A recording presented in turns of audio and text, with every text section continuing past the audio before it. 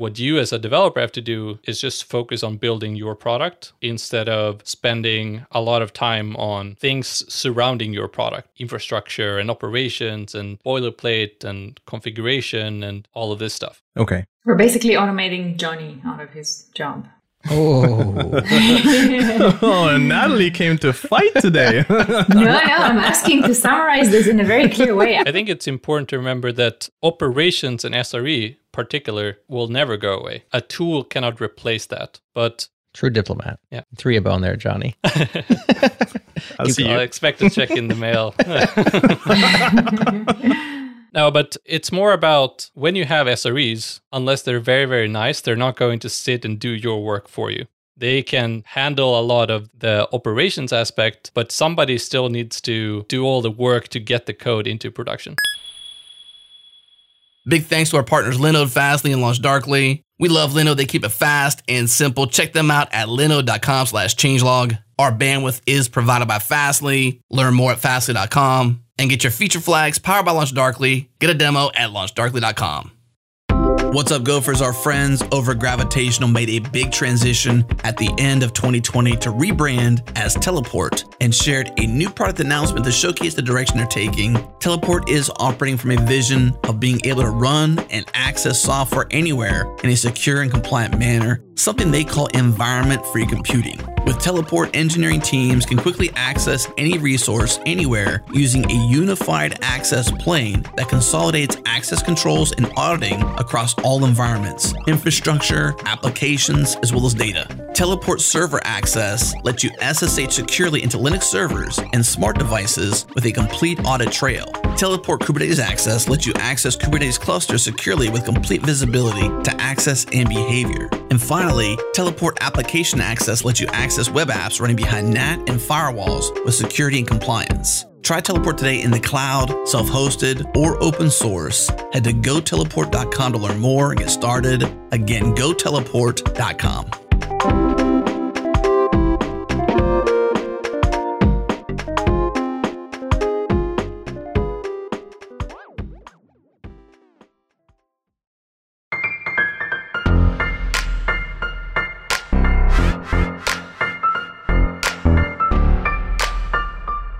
Let's do it.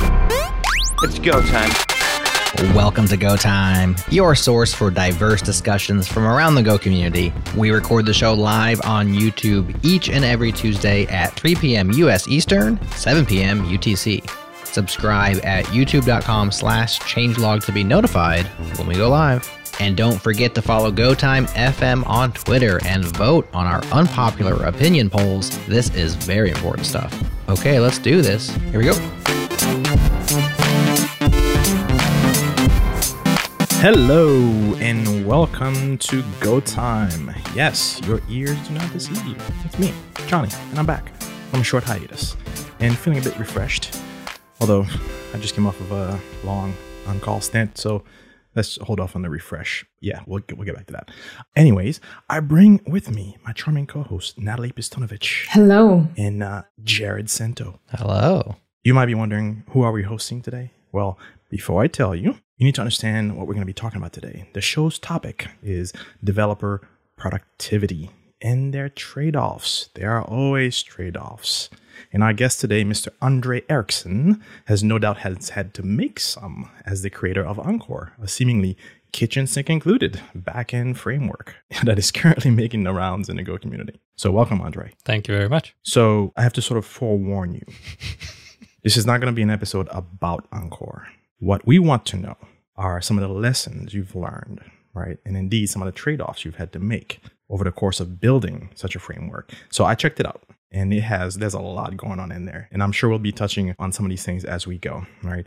But first, I want us to sort of frame the discussion a little bit. What do you understand by developer productivity? I think there are two very different perspectives on this question.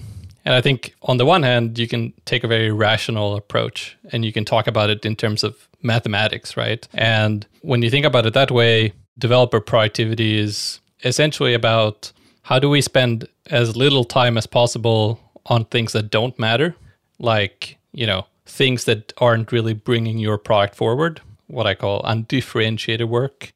And the second part is when you actually are working on things that bring your product forward, you want to do that as quickly as possible. So how can we speed that part up? But I think a different perspective is, how do we make development as enjoyable as possible? How can we make it so that we're spending time working on the things that we enjoy?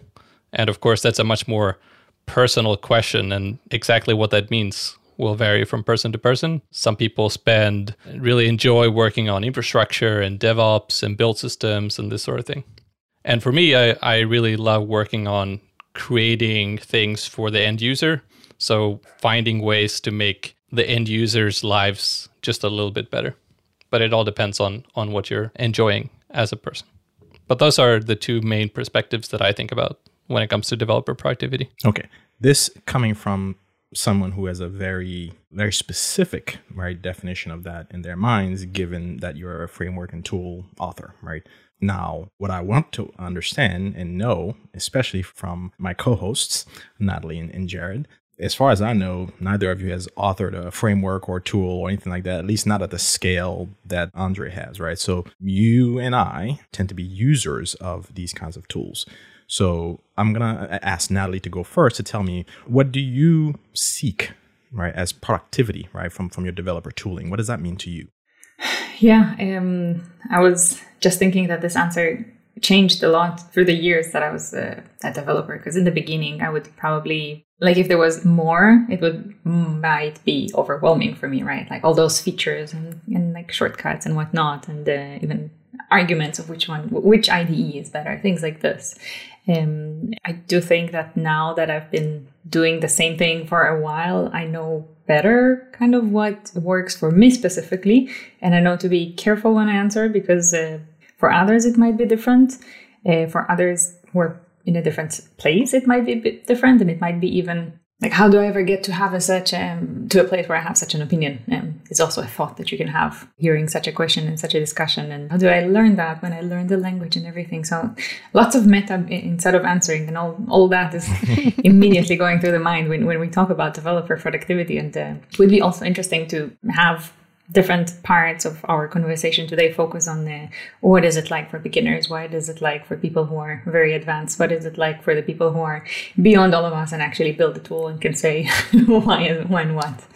I use for my IDE VS Code, and things that I find super useful is that when pulling all sorts of libraries, it shows me the signature code, for example. That's like something maybe a little bit basic, but I find it super useful.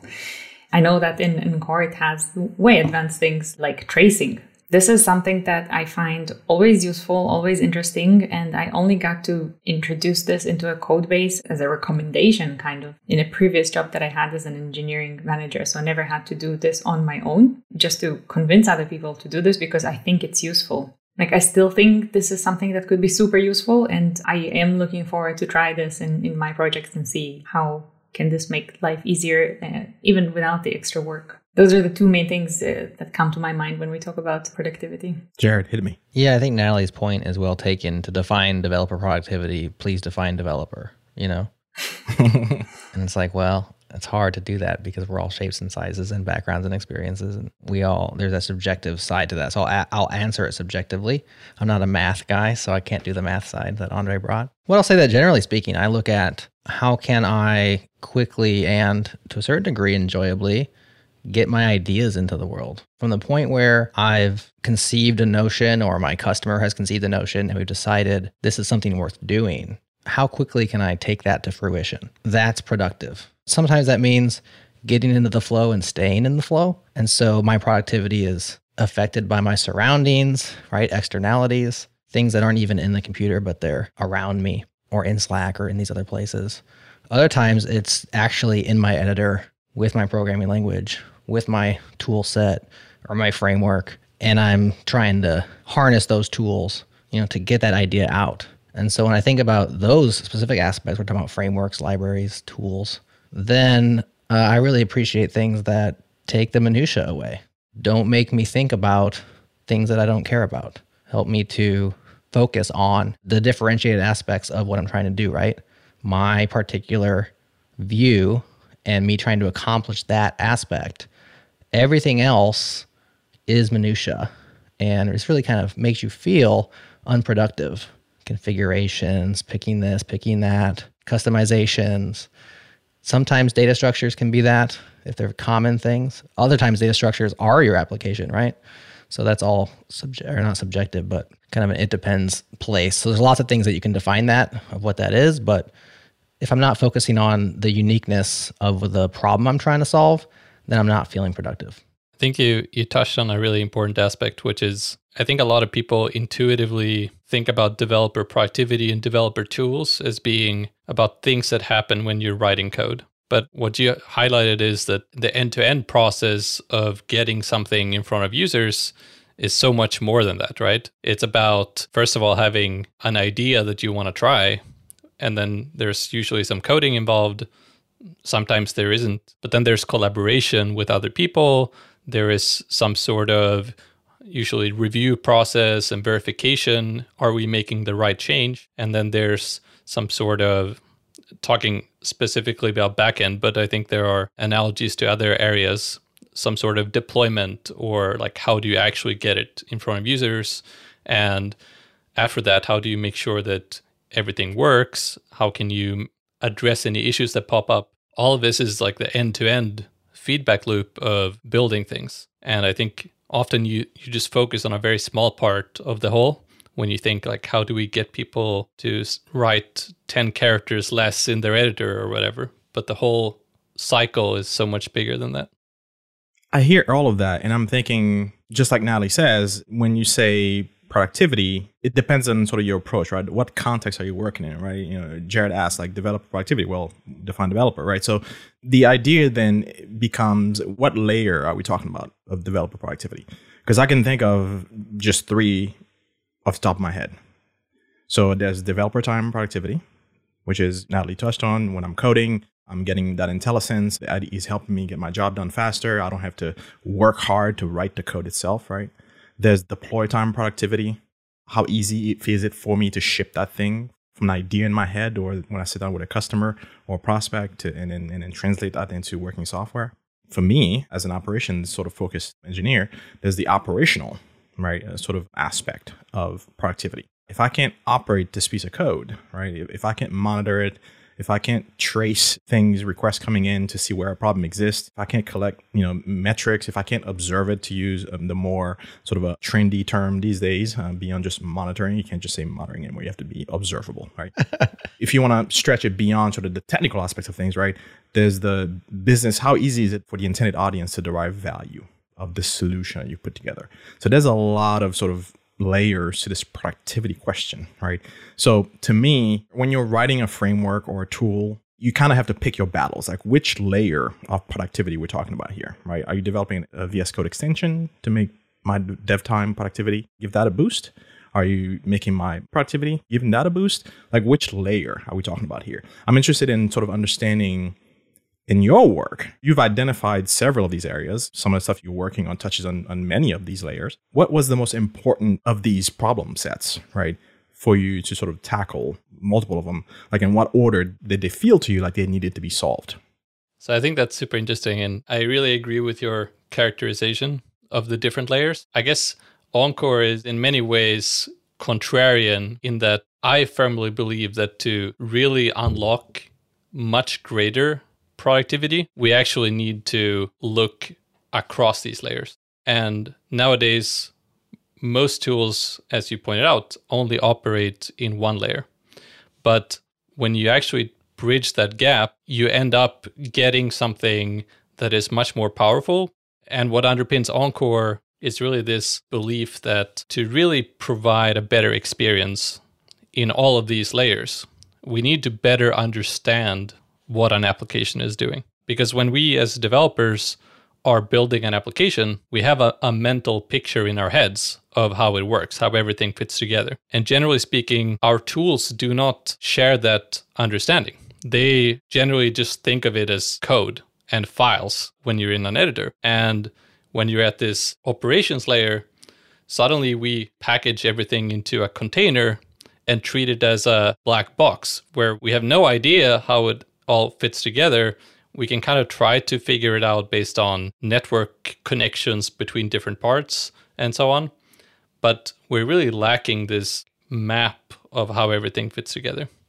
And so what Encore is trying to do is really bridge that gap and build up a very detailed mental model of how your application fits together, and then try to improve on all of these layers.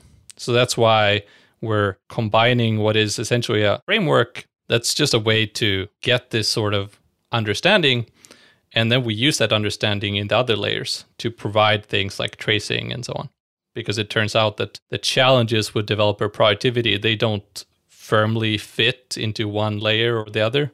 And by looking across the whole, we can create a much better experience. If I'm a junior developer and I want to use a tool, any tool, Encore included, what questions should I be asking myself, right, as a junior developer? And we're going to get to the senior developers and the architects and all that stuff, because different people at those layers too are going to be looking at something like Encore and be like, you're doing too much, or you're doing not enough, right? So again, perspectives, right? So if you're a junior developer, right, and you see something like Encore, is there some learning that you have to go do? Like all of a sudden, if you're just happy writing code and then, you know somebody else is going to deploy it and package it and ship it, now something like Encore comes along and now it's talking about all these deployment mechanisms, orchestration and tracing, whatever. They might not even know what tracing is, right? Like, so another way of asking this question, for whom did you build Encore? The junior, the senior, the architect, the people who knows what's going on all up and down the stack? Who's your audience here? And how should each level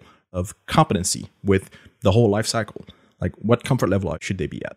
So I actually think Encore can be a good fit for all of them. I think it's less about the experience level and more about what your requirements are on the product side. Like, depending on what you're creating, sometimes your technical requirements are incredibly low level and you require enormous flexibility and control at the lowest level of the stack. And then Encore is definitely not the tool for you because it's operating at a higher abstraction level. At least not today. We don't offer a bunch of these low-level knobs. And on the other hand, if you're building something where you don't need that level of control, and then Encore can be a great fit just because it takes away and makes reasonable decisions that usually are very sound, but they are not right for everybody. And so we've had people using Encore and they really love it across all experience levels. But it really comes down to what your application has in terms of its requirements. Encore or not, I think that's something you always need to start with. Like, what is it that you are building and what are the challenges you're having? And then choose the right tool from that perspective. I think that's always where you have to start. Natalie, would you put a framework that does so many things in front of a junior developer? When you say so many things, I guess you mean Encore. Encore or something like it. Actually, are the things that it's doing. We're 20 minutes into the episode and actually realize that probably everybody who's listening by now has Googled what it does. But maybe we can mention a few of the things just to organize things in people's heads. You know what? You should be hosting this show. That is a very good point you're making. Host swap. All right. So, okay, we'll come back to that question then. Andre, give us a high level of what Encore does. I like to describe it as a game engine for backend development. And what that means is when you're developing a game, you have game engines like Unity and Unreal Engine that provide like a really integrated experience that is custom made for building a game. And when you use those, they provide a lot of value for you. So you never have to write your own 3D renderer or multiplayer or AI or pathfinding or physics and so on. Because those are things that almost every game needs. So the game engine provides it for you. And the end result is a very, very productive experience. Encore is the same thing for backend development. And specifically, you write Go and you do it in a way that Encore understands what it is you're doing. So when you're defining an API, when you're making an API call from one backend service to another, what request and response schemas for every API endpoint, what infrastructure your service requires, whether it's a database or something else, where you're interacting with the database, what secrets you need. And then Encore takes that code and orchestrates it all together so that you don't have to deal with setting up infrastructure, marshalling requests to JSON or whatever you use for serializing, and so on and so on and so on. So that what you as a developer have to do is just focus on building your product instead of spending a lot of time on things surrounding your product, like infrastructure and operations and boilerplate and configuration and all of this stuff. That's the idea. Okay. We're basically automating Johnny out of his job. Oh. Oh, and Natalie came to fight today. No, I'm asking to summarize this in a very clear way. Actually, when you were saying that, you also said at some point the engine will provide, and I had to think of Snowpiercer, and that was also a little bit entertaining. Is it some way of saying that this is a little bit automating things that are related to infrastructure, to SRE, to ops, and only letting you do more backend work? I think it's important to remember that operations and SRE particular will never go away. Like a tool cannot replace that. But True diplomat. yeah, 3 of on there, Johnny. I'll expect a check in the mail. No, but it's more about when you have SREs, unless they're very, very nice, they're not going to sit and do your work for you. They can handle a lot of the operations aspect, but somebody still needs to do all the work to get the code into production. So it's not replacing operations. It's more like, let's make it easier to get our code out there quickly. So it's much more about like, let's find all of these annoying parts of backend development and streamline them.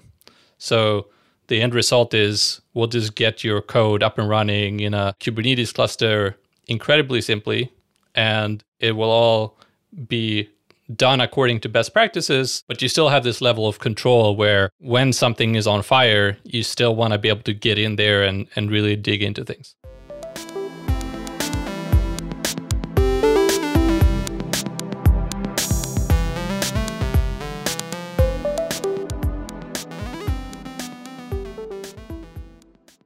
This episode is brought to you by our friends at LaunchDarkly, feature management for the modern enterprise, power testing in production at any scale. Here's how it works. LaunchDarkly enables development teams and operation teams to deploy code at any time, even if a feature isn't ready to release to users. Wrapping code with feature flags gives you the safety to test new features and infrastructure in your production environments without impacting the wrong end users. When you're ready to release more widely, update the flag status, and the changes are made instantaneously by the real-time streaming architecture. Eliminate risk, deliver value, get started for free today at launchdarkly.com. Again, launchdarkly.com.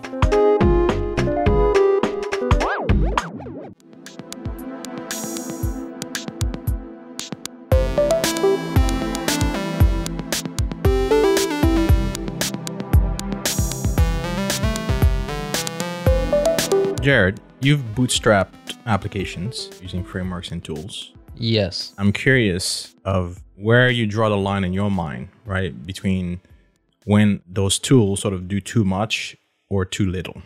I'm curious how you see that. Yeah. So I wanted to do as much as possible until it boxes me into a corner and it won't do it the way I want it to. So I'm not unreasonable, Johnny. I just want it to be everything and exactly the way I would write it. I kid a little, but there's some truth in that. I guess as GoTime's producer, let me just float a stereotype out and maybe have all three of you speak to it. This is on topic, Johnny. It's not completely off topic. I get the impression that gophers, and this is a generalization, don't like frameworks. And here's Encore, it's a framework. And I wonder if like that's part of the discussion here is like libraries are generally what I see people advocating for or suggesting, and frameworks. I don't know any popular Go frameworks. Maybe I do if I had to think real hard. I don't know.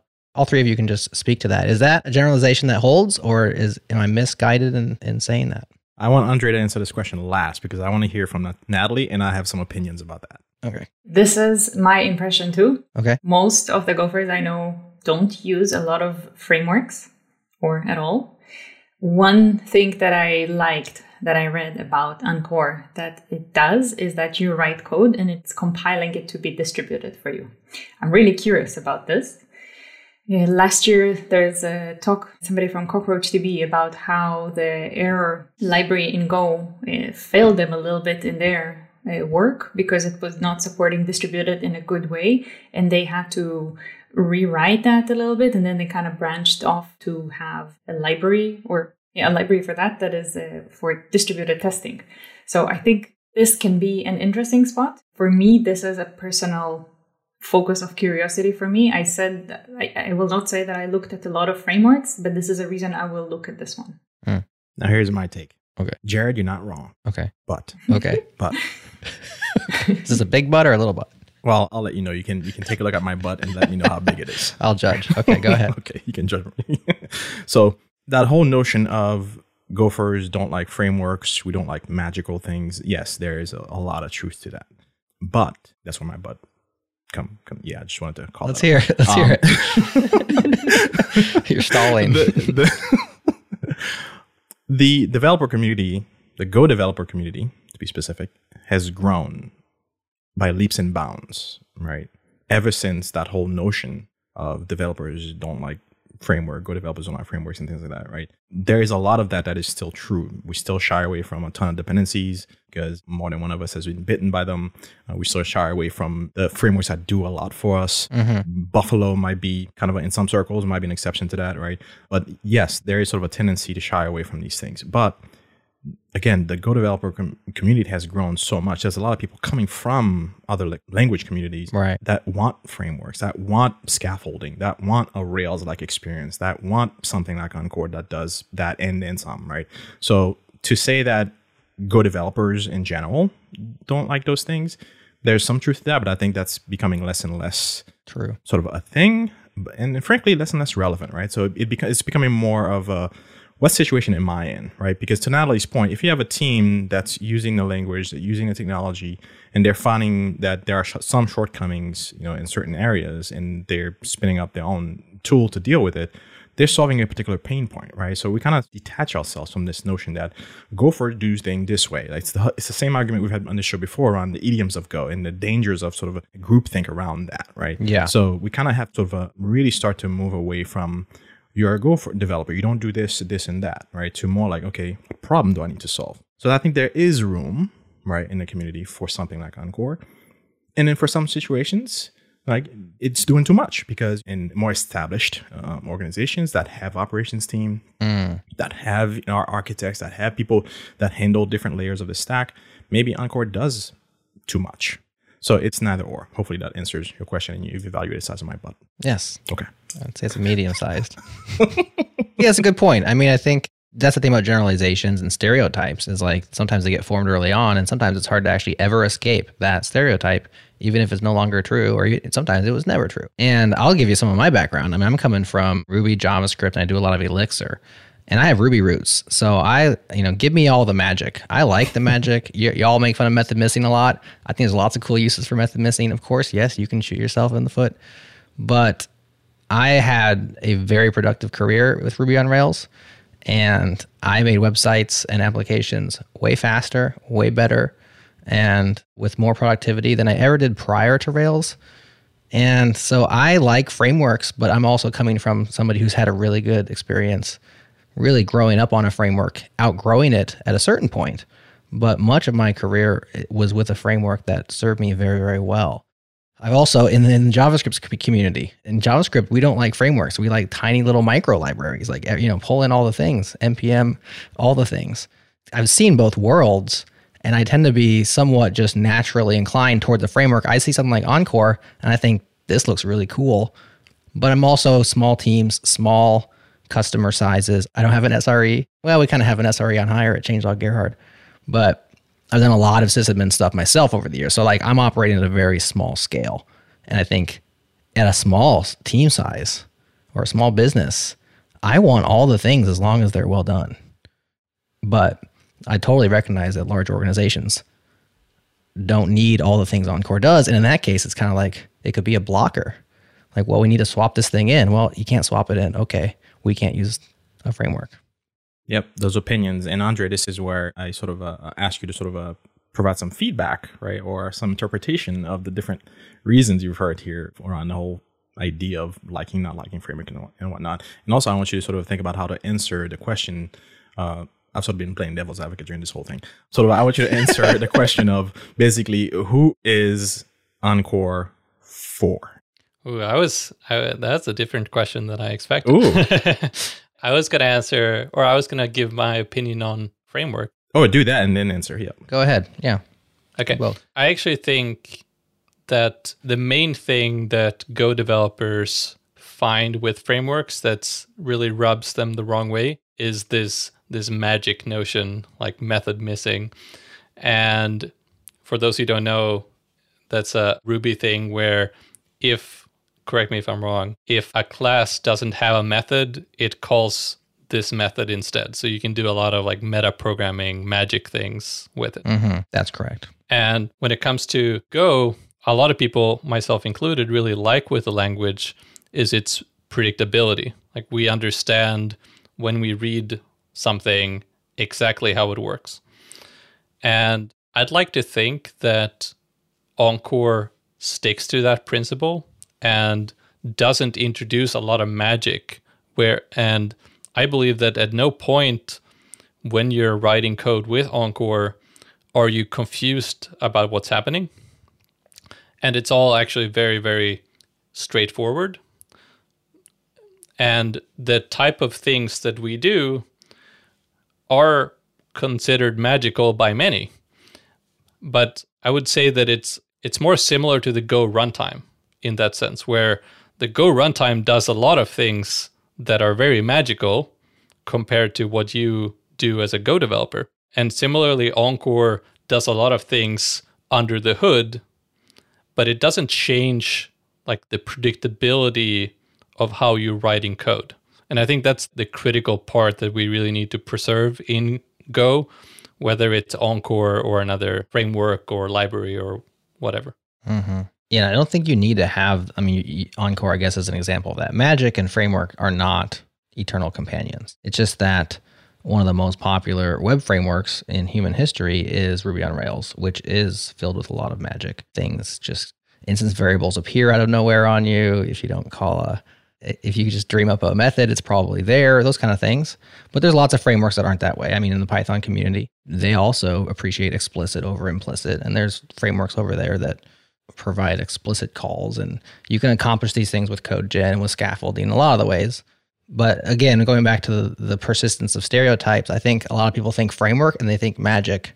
And maybe if they don't immediately understand how something works, they think, oh, this must be some tomfoolery going on.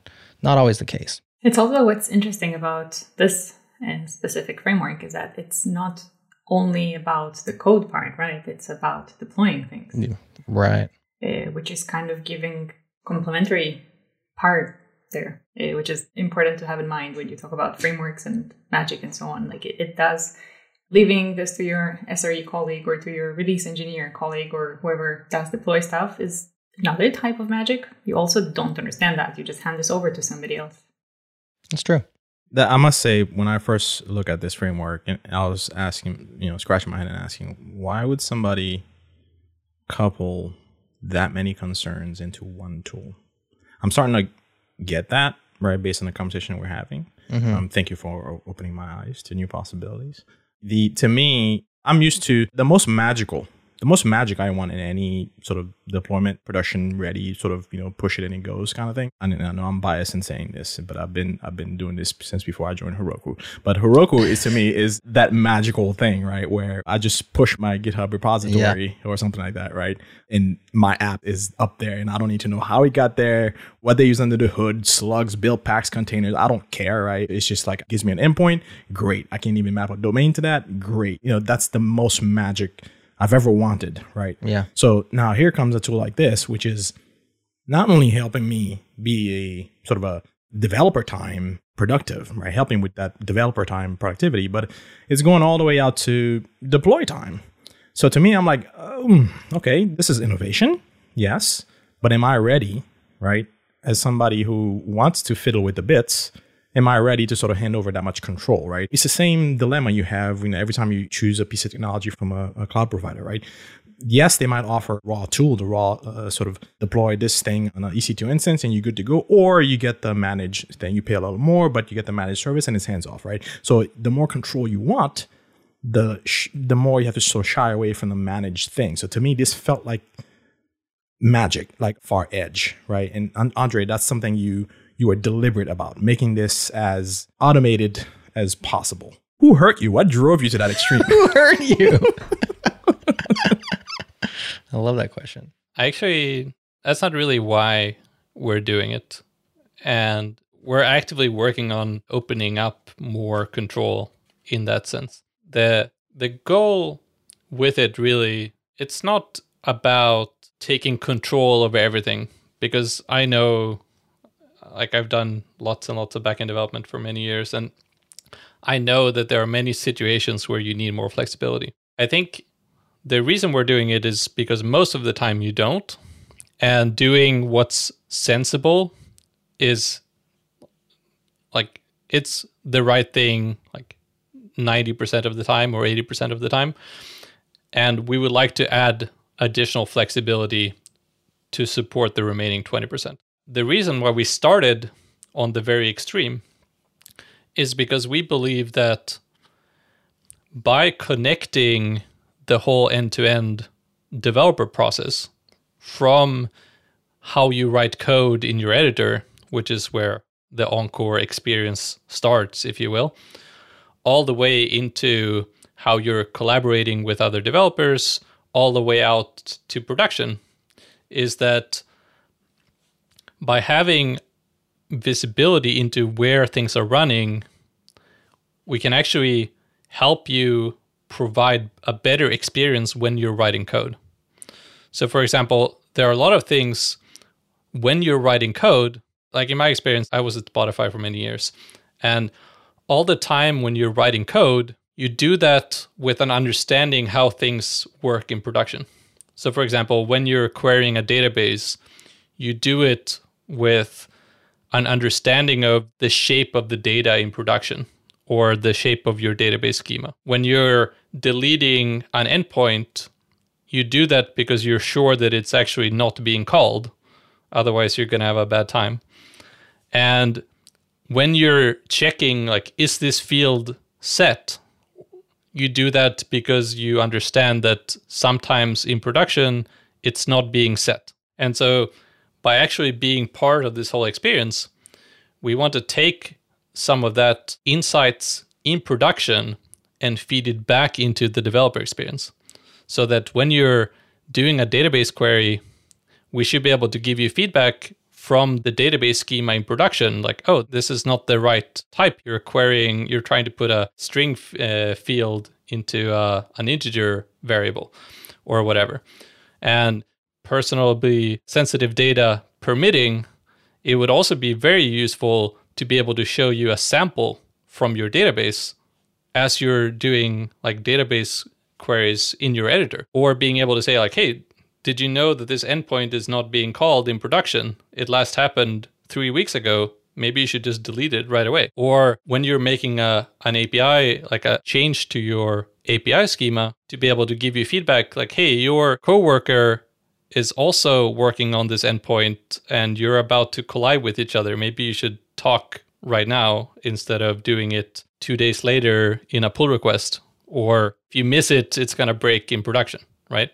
So it's all about using this visibility to feed back into the developer process and reduce the feedback loop. That's the idea behind all of this. So it's not about assuming control, even though that's where we started. We'll gradually pull that back. It sounds like there is a lot of project-specific content, and that makes me wonder, you probably need somebody who's very well familiar with a project that you're working on to set it up initially, right? But turning to you, the question that Johnny turned to me, would you give a junior person access to this? And I will focus my question with saying that this can be, given that you can control the amount of exposure to automation versus manual work, sounds like this can be an interesting way of slow onboarding on a platform. Is this something that you also have in mind? I actually think for a very long time, I actually struggled with how to communicate it just because the process of using it, it's almost like there's nothing there. Actually, like writing an Encore application ends up being, you're not actually doing much Encore specifics. You're writing, like to define an API, for example, you are writing a regular Go function at the package level. And the input to that function is a context, which is Go. It's a very standard idiom, as well as a type, which becomes your input to your API. And the return value is a data structure and an error. And that becomes your response schema. That's basically all you need to know to use Encore to write a backend. And then to make an API call between two backend services, you just import the other service as a Go package, and then you call the function as if it was a regular function. When we actually run your application, then we find all of this. We have a compilation step that finds all of these places and generates the code to replace that with a real API call. But from a user perspective, it just feels like you're writing regular Go code. And then we use static analysis, we figure all of this stuff out, and then we can do a bunch of stuff like generate API documentation automatically, or take all of your API and generate a front-end client for it in different languages and so on. So there's a very big difference in terms of what do you need to know to write applications with Encore? And the answer is very little. And then in terms of like what value do I get out of it? Then there's a variety of things. But you can very much, as you pointed out, you can very much discover those gradually. You don't have to learn a bunch of things up front. That's the idea. So I'd like to think that it's very, very easy to get started with it, even if you don't know a lot. And I would even go as far as to say that backend development in general has an incredibly high learning curve. And so that's another big area that I'm passionate about, is how can we actually make that easier for new people to come into, because it's normally you have to learn like hundreds of concepts just so you don't break something in production. And that's incredibly scary. Like I remember when I started doing this, and the first time I pushed something to production, I was just sitting there almost having a panic attack. I like that. All you need to do is import it and call it from another function. You know, there's no setup and tear down. There's no how do I hit this API, etc. It seems like that's kind of a microservices thing, or like, you know, backends talking to backends. Is this the kind of tool that you would mostly use to build backends to be consumed by other backends? Or is like, would you build Twitter's API with this or Stripe's API? Or are we talking like smaller, non-public, non-consumer facing backends? Like, would it be a front-end client for this or not? Yeah, so it's firmly in the backend camp.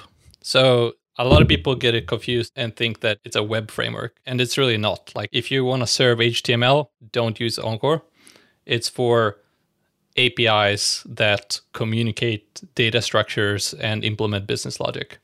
So that's where we're aiming. And doing things like Twitter's API or Stripe, that's very much in the type of things we're targeting, for sure. What about SOAP?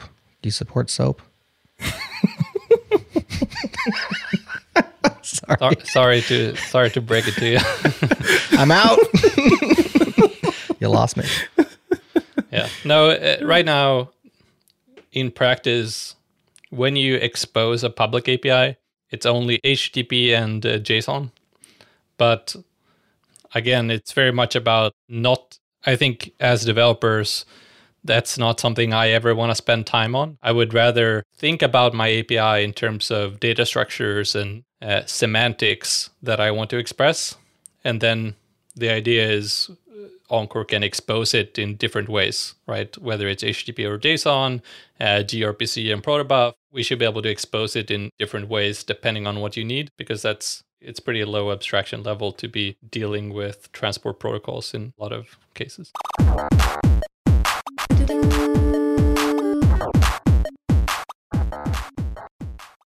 This episode is brought to you by our friends at O'Reilly. Many of you know O'Reilly for their animal tech books and their conferences, but you may not know they have an online learning platform as well. The platform has all their books, all their videos, and all their conference talks. Plus, you can learn by doing with live online training courses and virtual conferences, certification practice exams, and interactive sandboxes and scenarios to practice coding alongside what you're learning. They cover a ton of technology topics: machine learning, AI, programming languages, DevOps, data science, cloud, containers, security, and even soft skills like business management and presentation skills. You name it, it is all in there. If you need to keep your team or yourself up to speed on their tech skills, then check out O'Reilly's online learning platform. Learn more and keep your team skills sharp at O'Reilly.com/changelog. Again, O'Reilly.com/changelog.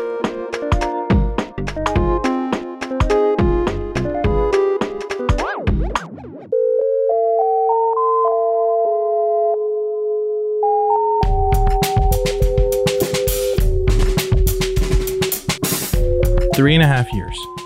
That's how long you've been working on this. Yep.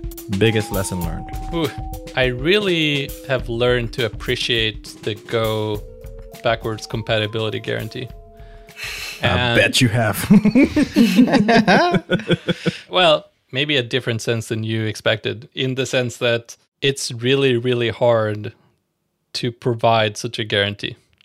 And for Encore, like, we provide a way of writing applications. Like, I've experienced working in companies where we've had like an infrastructure organization that had built internal tools, and we had to do migrations from one library or one internal tool to another like every quarter.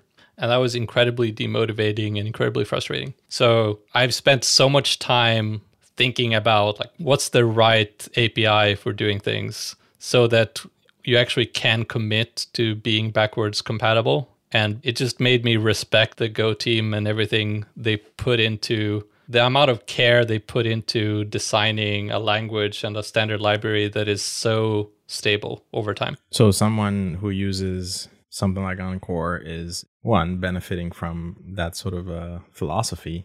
But is it fair to say that you've sort of incorporated that into the APIs that you're exposing from Encore? Yeah, absolutely. I mean, time will tell if there's an incredibly serious issue that needs to be addressed. I guess the Go team reserves the right to do that in extreme circumstances around security, but I take it incredibly seriously. And I've been on the other side of the fence, and it's just incredibly demotivating that you have plans and you're always busy, and then somebody comes and tells you like, hey, here's a bunch of work you have to do. It's awful. So yeah, we absolutely want it to be backwards compatible. And that's a big reason why it's taken so long to get here, is just because we're incredibly careful about how we design things to actually enable that.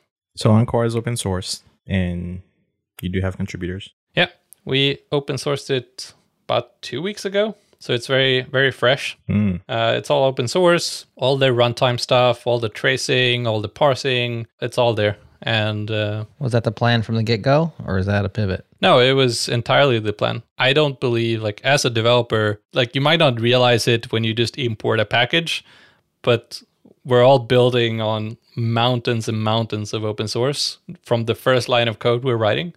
And I think not contributing back to that is, I wouldn't say a mistake. Like, every product is different, but to me, like, being able to contribute back and being able to open source this is incredibly important to me. And just for developers to have a look at something, even if it's not for you, it's at least different. And being able to have a look and see how it works under the hood, I think that's super important. And over the years, I've learned so much from just opening up projects that I like and learning from that. Like, oh, how did they do this? Okay, and then you dig into that, and suddenly you've learned something new, right?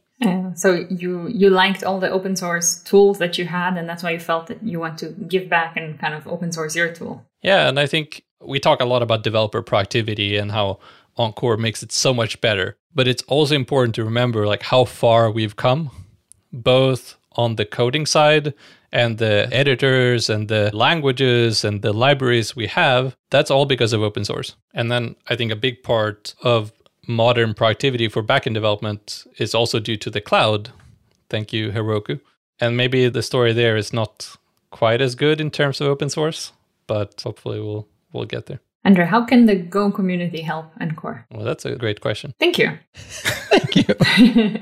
I'd like to think that, like, we talked about this, and I talked with a lot of people about, and a lot of people bring this up about frameworks are not the Go way. And Encore is certainly not for everybody. I think it very much comes down to your requirements on your product. Like, what is it that you're building? And do you actually benefit from something taking care of all of these things? Or does it actually take away too much and it hinders your ability to innovate on your product? And if it is the right thing for you, then I would love your feedback. And if it isn't, I would love to hear why not.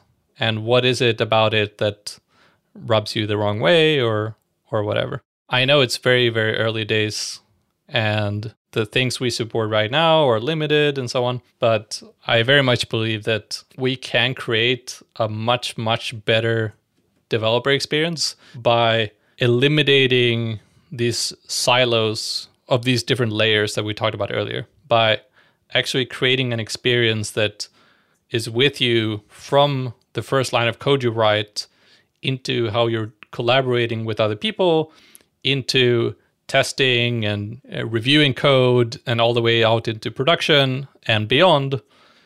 I think there's so much potential there in terms of creating a really, really good experience. And anything that, like, any feedback and any contribution for that matter, if you find an issue and you want to fix it or you want to add something, super appreciated. How do you give feedback on open source projects? Like, do you open an issue and say, I don't like this?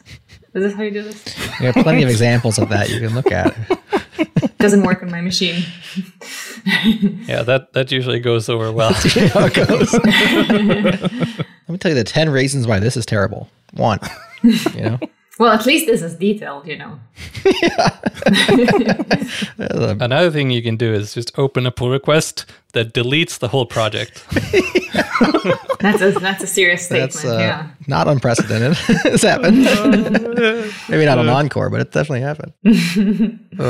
Awesome. I think when you do it, it's mindful to be respectful. Oh, absolutely. Even if you have to understand where the author is coming from and be respectful of their time, and maybe they don't share your perspective. And perhaps no free consulting. Here's how you should do this. So I will admit, when I first looked at Encore, I was in this does too much camp. I am interested in exploring it a little more before I have my final sort of judgment of it. I'm curious, before we start to wrap this up, I am curious if Encore is sort of an all or nothing kind of framework, right? Can I have parts of it if I don't like the deployment mechanism? If I already have a deployment mechanism, can I, use some of it and not others, or is it all or nothing?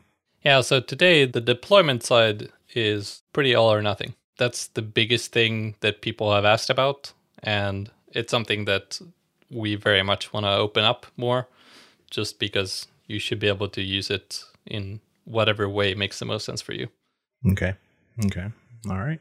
Yeah, like I said, I'm going to withhold judgment. I need more data. Well, you haven't converted him, but you've got him from hater to like tentatively interested. So that's a win, Andre. That's a win. That's I have to give it its due. Exactly. So guess what time it is? Uh-oh. It's unpopular opinion time. I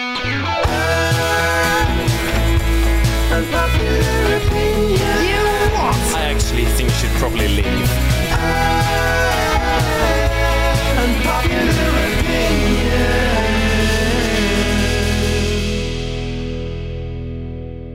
So, who's got some unpop? I can start. The question, Johnny, that you asked me if I think this is a good fit for juniors or not was supposed to be my unpopular opinion. Oh, I wonder if she dodged it. And yes, I dodged it. And then when I heard Andre's answer, I even backed out of it. Okay. Ooh. I got completely lost throughout this episode. So I will offer an unrelated, unpopular opinion. Conferences in online days should have live as a default. Versus pre-recorded sessions. Yes. What? Why? And I'm willing to take as a compromise over both. Oh, right. I hear that this is indeed unpopular. Nice. Why? Having done both this past 1.5 years, one is the live way is more natural. I enjoy having small hiccups. Also because it feels more natural, but also because it's less time consuming, because it's when it's pre-recorded, you have no good reason to have small hiccups. You get to be a little bit more creative with the 1.5 people who actually turn on their video, if there is such type of a feedback in a conference or from the responses and so on. It's not the same energies as in a live event, in-person event, but it's closer to that than completely pre-recorded. Wow. I don't know what to think. That I managed to finally get an unpopular opinion. You should be happy for me. I'm actually with you, Natalie. Oh no. I'm with you. Not even a hybrid? Like maybe like pre-recorded talk Default, she said. and, live Q&A or something? I'm willing to take the compromise of each speaker chooses. Okay. Isn't it kind of weird that your talk is going on and you're hanging out in the chat talking to people while your talk is going on? It just feels kind of like out of body. No, you can wait until the end. Yeah, you can wait. It's not to be weird.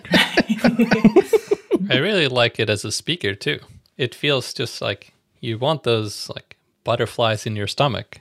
And when you're pre-recorded, there's nothing on the line. You're just like, if something goes wrong, like, oh, let's just do it again. So And again.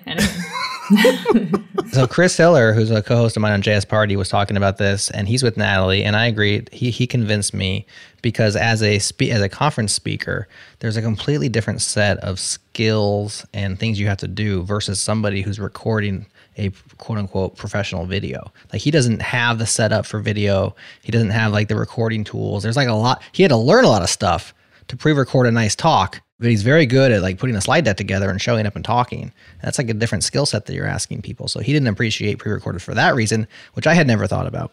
Yeah, I don't know how I feel about this one. Okay. We're gonna put a poll out there. We'll see what the people say.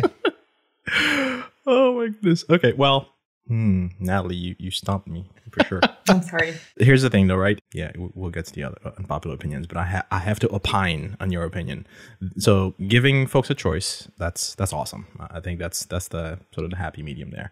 I've done both, and I will say one of the things that, and perhaps others will sort of agree with me here, is that because when I have a pre-recorded deliverable that I have to give, I spend a lot more time in preparation and editing and sound, fixing, and it's like so much, because then it's like, okay, this is a video production, right? I have to spend the time, and I don't have the time half the time, right? Yeah. So it's like the level of effort is much higher for pre-recorded than it is if I just show up and in the middle of talk, if I'm and all these sort of human quirks, and I'd be okay if somebody said, you know what, you have to do it live. That way I know I don't have to agonize about it. I can just worry about the content rather than worry about the content and the editing that I have to do after I record it, right? So I can definitely see the value in that.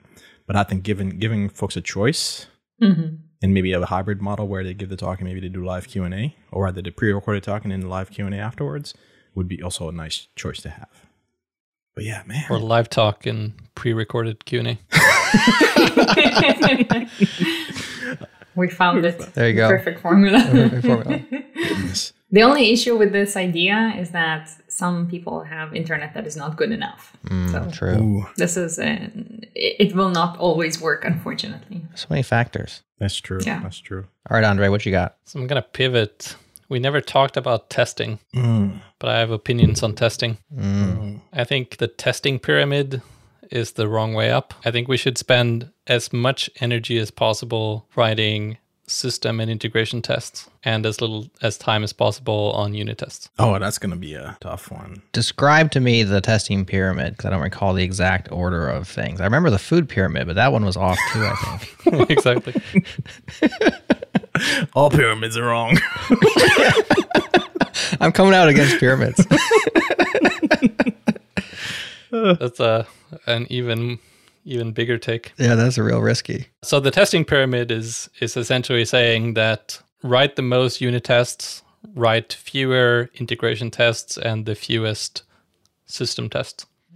And I guess the nuance for me is that, of course, like everything, it depends on what you're doing. But in my experience, when it comes to backend development and application development, the unit tests ends up being very, very brittle because they They test inner workings of your application. And the things that you're actually trying to keep stable are the interfaces to your users and between parts of the system. So when you actually test those and you test the behavior of your boundaries, that is when you can actually reason about correctness that matches like your users. And of course, if you're writing a mathematical function or a pure function, then those are the same, and unit tests make sense because you define correctness in terms of inputs and outputs to that function. But when you're creating a system, you reason about correctness in terms of the work that that system is performing. And by writing tests at that level, you end up with tests that they don't break every time you refactor something. And if you do refactor something and you do it correctly, those tests will just keep on passing in the same way that if you refactor the internals of a mathematical function, the unit tests will keep passing. So if you're supposed to write few unit tests, what would be an example of a unit test worth writing? So I think everything you do is different, but generally unit tests are great when you're dealing with a function that has a well-defined contract in terms of inputs and outputs. Mm-hmm. And I think especially when that function is something that is important to your application in some sense, if it's implementing a core part of your business logic. There was a company that were building like a platform for, or an API really for when you're packaging like e-commerce orders, it calculated like what's the optimal packing, like how do you pack a box as efficiently as possible? Like what's the smallest box that will fit all the stuff that you ordered? And that's a mathematical problem that is essentially the foundation of their whole business. And you can probably unit test that. So in a very extreme case, they can unit test their whole business. But most of the time, your product is not expressed in terms of a mathematical function. And then you should be testing at a higher level. Right. I can see it. I'm not going to disagree. Yeah. I mean, if you're already convinced, I'm not going to have a shot at it being very unpopular, am I? You just explained it too well. No, it depends on how Jared sort of phrases it. So sometimes he That's right. Makes it a little clickbaity. Sometimes I misrepresent what you said on accident because I couldn't quite draw it out. Here's how you do your unpopular opinions. If you want the best results, is you say, here's my unpopular opinion, and then you say a sentence. And that sentence needs to represent the unpopular opinion. And then you can say whatever else after that. Then I'll get it right when it comes time to the poll. A lot of people skip that step and they just start. You guys have done a great job so far today, though. So we'll find out if these were unpopular at GoTime FM on Twitter. Follow along and let your voice be heard. Vote on the poll. Let Andre and Natalie know. Johnny, do you got one for today? No, my unpopular opinion would be that I don't have to have an unpopular opinion. Jared, damn it. All right, man. I'm not going to hold you. All right. So listen, this has been a nice show. I learned a lot, had some hard positions, softened a bit. I thank you for that. It's always good to unlearn some things or really just open your eyes to different possibilities. So I definitely appreciate it. Thank you for coming on, Andre. To my co-hosts, Natalie and Jared, it's been a pleasure having you here with me to do this. And I look forward to see how Encore sort of grows and addresses the kind of needs it's aiming to address. And continue to be a great contributor to the Go community. And if you are listening to this and you are interested in finding out more about Go, encore.dev is the domain, I believe. And you can also go on GitHub and see what Encore Dev is the org, and then see what the Encore repo has that could use your help as a contributor. So definitely. Thanks again, Andre, for coming on the show. Thank you very much. That's a wrap.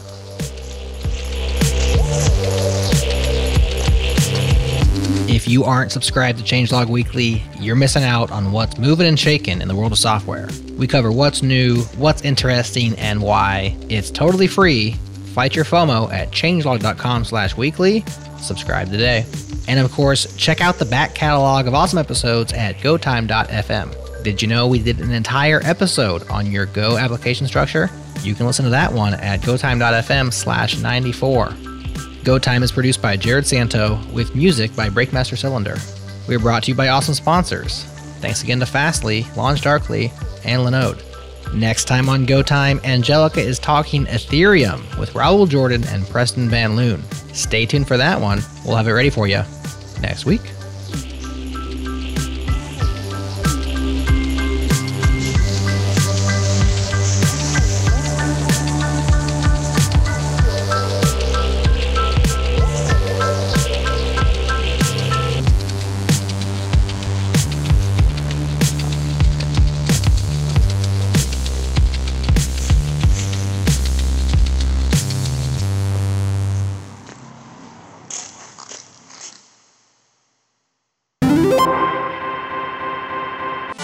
food pyramid had lots of waves in the Slack channel. The food pyramid is wrong. Oh yeah, I wasn't in the last thing I saw was Johan was agreeing with your unpopular opinion, Natalie, and then I hopped out. Yeah, the food pyramid was whack, turns out. Yeah. People are like, well, anything the government does is whack. Just little blanket That was statements. yeah. It was all lobbied by Big Cereal, Yeah. So, yeah. I found kale to be very interesting how it's across countries completely different. Like in the US, it's considered health food, but then you also find it in like an extremely fried version of that, and like as a chips variation. But in Germany, and I think also in the north, in like northern Scandinavian countries, it's something like a Christmas food or like something you eat in winter, which is like part of the comfort food almost in stews and so on. And it's a fundamental part of the food pyramid, Yeah, I totally believe that. Just it fits in all of I it. totally believe that if Coca-Cola lobbied enough, a bottle of Coke would be at the bottom of the pyramid. Right. That's how it works around these parts. Mm-hmm. Yeah. I think Big Salad is a bit underfunded. Oh man. Oh, Big Salad. Oh goodness.